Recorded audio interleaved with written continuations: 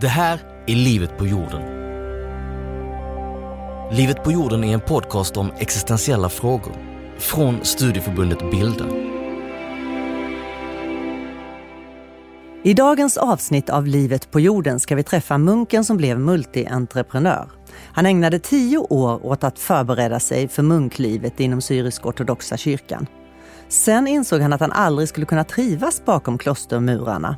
Och idag är han företagare. Eget klockmärke, 500 000 följare på Instagram. Men det har inte varit någon lätt resa för den här killen, Michel Issa. Efter munkstudierna var det helt enkelt ingen som ville anställa honom. Det var nej efter nej. Och Michel var tvungen att bli sin egen. Och han var tvungen att hitta ett helt nytt sätt att se på sig själv. Det här är jag nyfiken på. Så välkommen till Livet på jorden, Michel Issa. Tack så mycket. Idag driver du ju en rad för olika företag, konferens, bemanning, klockor, cyklar och även en internationell hjälporganisation som heter World Aid Active. Och i affärspressen beskrivs du som en framgångsrik entreprenör med flera priser i bagaget. Hur framgångsrik är du? Varje person ser eller definierar framgångsrik på sitt sätt. På mitt sätt ser jag mig mycket framgångsrik. En framgångsrik människa är så länge du gör någonting som du älskar, du brinner för och du kan försörja dig. Då är du framgångsrik i mina ögon. Så du behöver inte vara en entreprenör, en multimiljonär. Eller du kan vara en anställd, du kan vara vad du är, lärare, som min fru till exempel hon vill bli. Men så länge du älskar och du brinner för det och du kan försörja dig. För då blir det långsiktigt. Och sen för mig personligen definierar jag mycket hur mycket kan jag göra för mina medmänniskor. Speciellt utsatta medmänniskor. Ju mer jag gör, desto mer framgångsrik blir jag. Och de senaste 5 åren har jag lyckats göra många olika hjälpprojekt i 6 olika länder. Och jag tänker mycket på det där när jag tänker på framgångsrik. Vad betyder pengarna? Det är en jätteviktig medel. Och jag tycker man kan aldrig ignorera att pengar är en viktig del i livet. Och jag har levt ett liv där jag inte hade pengar alls. Jag fick några 1000 kronor av mina föräldrar. Även när jag var 25 år gammal. Och idag har jag mer pengar. Jag omsätter flera miljoner. Och jag har mer frihet. Och jag väljer 100% det livet med pengar. Många säger att pengar gör inte lycka. Och det är inte det jag förstår. Men det är så jag tänker. Pengar förenklar livet först och främst. Du ska aldrig låta såklart pengar förstöra dina värderingar. Och vem du är som person. Men pengar för mig, det har öppnat många dörrar. Från att kunna anställa. Från att kunna hjälpa från medmänniskor eller samhället runt omkring mig. Bland annat mitt ideella projekt i Sverige, Made of Hope, som jag fick årets sociala entreprenör på. Så pengar för mig är en jätteviktig del och det satsar jag på. Men det här kapitalistiska livet ter ju sig väldigt långt ifrån att studera till munk utan några ägodelar överhuvudtaget. Berätta om den här resan. Så munklivet, där jag studerade, det är den primära värdering jag har idag i mitt entreprenörsliv. Det vill säga, jag brukar säga min primära drivkraft är att kunna vara orsak för någon annans lycka. För att hjälpa någon annan lyckas så lyckas jag. Och det kommer från det här munklivet att man viger sitt liv till att tjäna andra. Det här celibatlivet. Så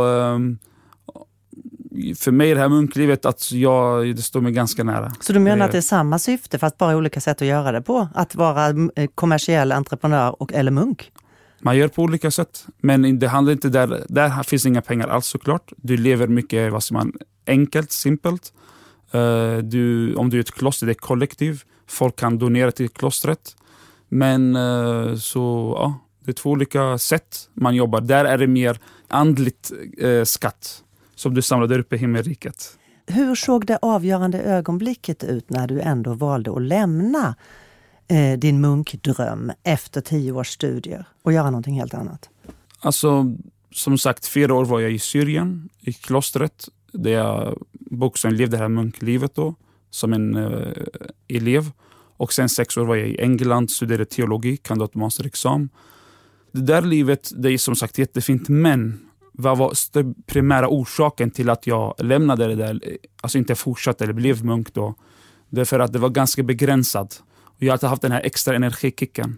Så att en munk kan inte bara göra vad han vill. Bara resa och öppna ett projekt, göra det här och åka här. Nu vill jag hjälpa i Bangladesh, nu vill jag åka till Rwanda.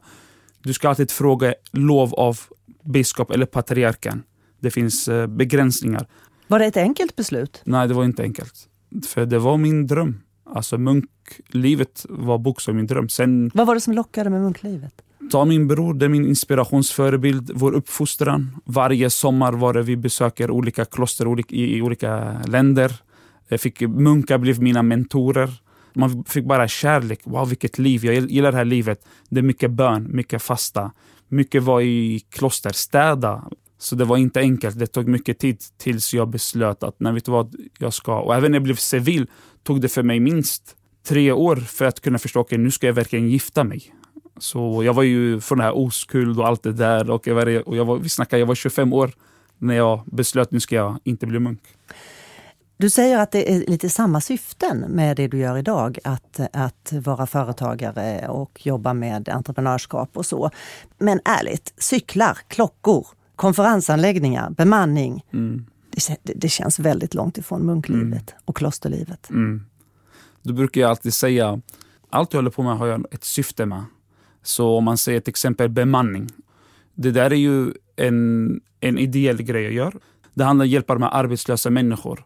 Så allt jag gör försöker hitta ett syfte med. Och det kommer från min primära drivkraft från munklivet. Det är att kunna hjälpa någon annan.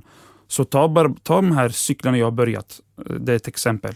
Hur idén kom till, det är att min pappa först hade ett cykelaffär. Men så såg jag en person som var helt arbetslös. Det enda han kunde var bara att cykla. Idén kom, jag bygger en cykel med reklam bakom. Du behöver bara cykla. Och så har jag kunnat anställa personer som kan jobba det här jobbet. Så jag ser mycket likheter. Men om man fokuserar bara på en grej, pengar, då säger man det passar inte ihop. Det är jättestor skillnad. Det enda skillnaden är att där samlar man mer andlig skatt och här är mer världslig skatt. Ja, men med min världsliga skatt kan jag göra mycket andliga skatt också. Trots att du fattade det här beslutet och var väldigt klar över vad du ville, så var det inte så enkelt. Så vad gjorde du efter dina studier där för 5 år sedan? Alltså det var ju inte så enkelt. Sökte många olika tjänster. Vad sökte du för jobb? Vad ville du då? Vad som helst. Bara för ett exempel är McDonalds i Stockholmsrondellen. Jag fick även intervju. Mina vänner sa du kommer få jobbet. Efter en vecka han säger vi gav jobbet vidare till någon annan. Så det var ganska tufft. Jag kände mig bokstavligen misslyckad. Jag var 25 år gammal. Fick mycket nej. Och fick den här frågeställaren. Varför händer det här just mig? Jag orkar inte. Jag vill bara ge upp. Min bror sa någon fin tankeställare till mig. Han sa, istället för att höja den här negativa rösten, varför händer det här just mig? Höj den positiva rösten. Säg till dig själv att just nu i den här svåra perioden så kan jag få unika erfarenheter i livet som ingen utbildning eller yrke kan ge mig. Så livets prövning är till för att förstärka och inte för att förkrossa. Och då idén kom med Kenorocamp, första företaget då. Mm. Du gillar ju att ta selfies med kända personer och framförallt inom näringslivet. Varför är det viktigt? Det var mycket viktigt i början i mitt entreprenörsliv. Det var när jag upptäckte hur viktigt nätverk är. Där jag upptäckte att sällan någon bryr sig om hur mycket pengar du har eller vad för utbildning. Där man mest bryr sig eller är intressant. Vem känner du, vem känner dig och hur känner ni varandra? Det här nätverket. Jag såg hur nätverk öppnar många dörrar från att få utmärkelser, från att få kunder, från att få många dörrar. Kan du ge ett exempel på det? För det var ju någonting där med Gunilla från Platen. Det är exempel. Så till exempel jag började med att börja nätverka. När du inte fick några jobb helt enkelt så började du. Hur gjorde du då? Så jag gick in bara på Google, började söka efter kända personer, fick många namn. Så började jag skicka meddelanden till många människor, fick svar av många sa nej eller vi är upptagna eller det för sånt. Gunilla von Platen var en av dem som sa vi kan ses. Och då åkte jag till Östermalmskontoret där hon har. Det var första gången jag fick höra ordet Östermalm. Det var värsta grejen. Folk sa wow, det går bra för dig. Så då jag åkte till Strandvägen 5B där hon hade. Vi träffades. Jag tog en bild. Jag la upp på Facebook. Jag var ganska ny. Jag brukar få typ 30 likes. Där fick jag 80 likes.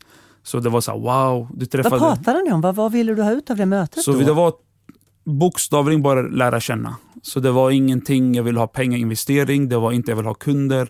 Jag ville bara lära känna dig som person. Jag fick lära känna henne, vi blev bjudna hem till henne.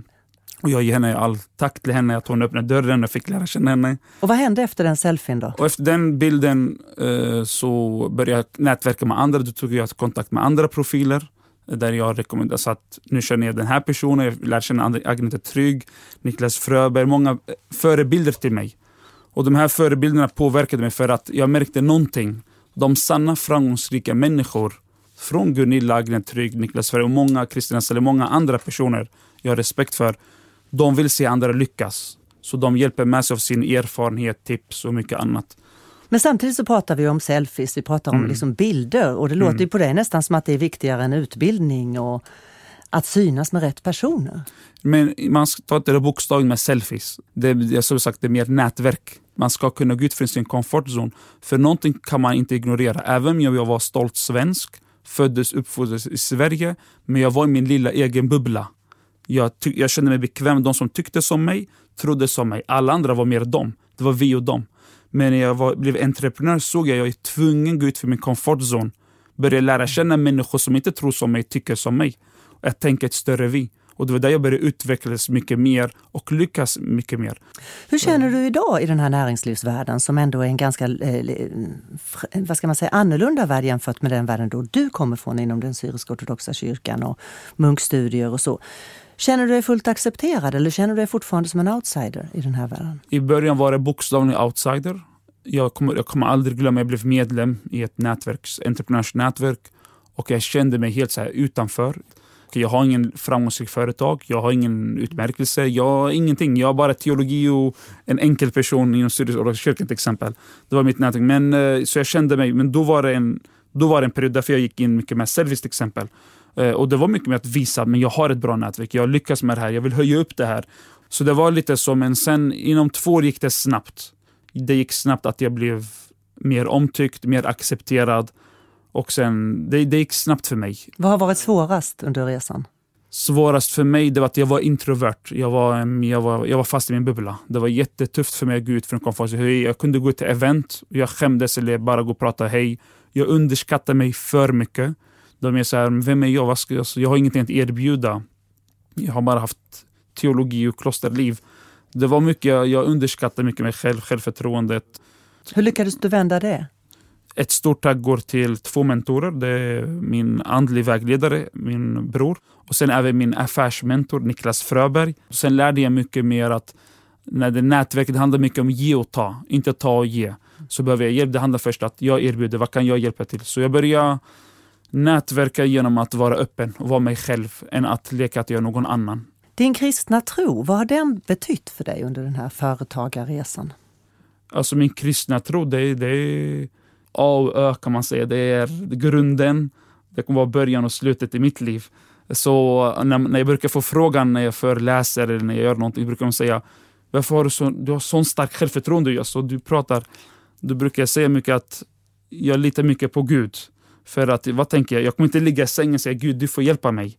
Utan jag säger att jag kommer göra allt det jag kan göra och det jag inte kan göra får Gud göra.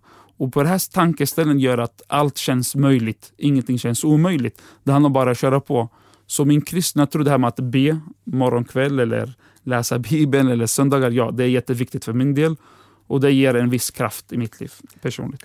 Du arbetar ju också för integration och för att hjälpa socialt utsatta människor. Samtidigt tillhör du då en ganska traditionell och konservativ kyrka. Har du tvingats ompröva några av dina egna uppfattningar under den här resan? Faktiskt, alltså när man säger konservativ kyrka, jag brukar säga att ibland man har olika bilder på den här kyrkan. Det beror på vem man pratar med och vem man lyssnar. Man kan höra ortodox, det är bara regler, det är tufft, det är tradition. För mig ortodox, det är inte bara det där. Det är mer förståelse, att man verkar förstå att vi alla är skapade av kärlek för att ge och få kärlek. Vi är skapade i Guds förebild. Och det finns många punkter att jag tänker mer att den uppfattning jag hade innan på människor, det var att jag kände mig mer bara, nej du ska vara ortodox, du ska vara andlig kristen, du ska vara troende. Det här är mitt nätverk bara. Så jag var tvungen att börja förstå, nej men jag måste gå ut från den här komfortzonen. Inte att jag förnekar min tro och mina människor. Jag är fortfarande troende och alla de här är mina nära vänner. Men idag kan jag ha en nära vän som är muslim eller som är en judeateist. Det är okej. Men det behöver inte att jag förnekar min tro på Gud eller mina värderingar. Så den har utvecklats, ja. En fråga är ju hur liberal man kan vara inom den syrisk-ortodoxa kyrkan. Vi hade en annan gäst här i podden häromdagen, Brula Barnoro Ussi. Och hon vill se ökad tolerans och jämställdhet inom er kyrka och tycker att det går trögt ibland. Hur tänker du kring de frågorna? Ja, alltså ta till exempel min mamma. Min mamma är också en stor förebild inom syrisk-ortodoxa kyrkan. Men det har varit extremt tufft. Min mamma började med en hjälporganisation som heter Hamilat Al-Tib, som är ganska stor bland kvinnorna, där hon hjälpte kvinnor att kan försörja sig, utbilda sig och mycket annat. Så hon började samla kvinnor, de blev fler och fler, och under min barndom blev hon kallad till en häxa, till en Jehovas vittnes, sekt. Men hon sa någonting jättefint där jag lever till idag. Hon bara, Michel, det ska aldrig komma en dag där du behöver försvara dig med ord. Låt dina handlingar visa vem du är. Så hon fortsatte, och idag även de som motarbetade henne är idag och stöttar henne. Och idag är hon omtyckt av många och hjälper jättemånga. Så att, och bara ta min resa med hungerprojektet till Bangladesh. Där handlade det bara om att investera på kvinnor att bli entreprenörföretagare. Så i våra projekt vill vi höja upp mer kvinnorna såklart att hjälpa, stötta. Men tycker du det är viktigt, hur viktigt är det att arbeta för ökad jämställdhet inom syrisk-ortodoxa kyrkan till exempel? Är det en prioriterad fråga, tycker du? Förut var den jättemycket, för det var jättestor skillnad. Vad jag ser idag, nu fokuserar jag mycket på min mammas organisation, och sen det jag ser framför mig så är det mycket bättre. Vi har många kvinnliga ordförande, vi har kvinnliga projektledare, vi har kvinnliga föreläsare, från ungdom till äldre, vi har ordförande, poster, sådana grejer. Så det finns framgångsrika affärskvinnor. Det är stor skillnad hur det var förut, hur det är idag. Sista frågan som vi ställer till alla våra gäster, för den här podden heter ju Livet på jorden. Vad tänker du att det går ut på, ditt liv på jorden? Vad jag ser är att det här livet för mig, det är en tillfälligt liv. Jag ser är att jag kommer leva det tillfälliga för att kunna leva det eviga livet. Så för mig handlar det om att kunna göra det bästa, både för mig, för mitt samhälle och mina medmänniskor i det här tillfälliga livet. För att kunna sen förflyttas till det eviga livet där jag kommer kunna bli accepterad. Så mitt liv går ut på så mycket på att försöka vara så bra människa som möjligt. Kunna utvecklas som en människa genom att förbättra och skapa mer hopp och glädje till mina medmänniskor. Tack Michel Issa för att du kom hit. Ja, tack. Du har lyssnat på Livet på jorden, en podcast för studieförbundet Bilda av produktionsbolaget Munk. Mer om Bilda hittar du på bilda.nu.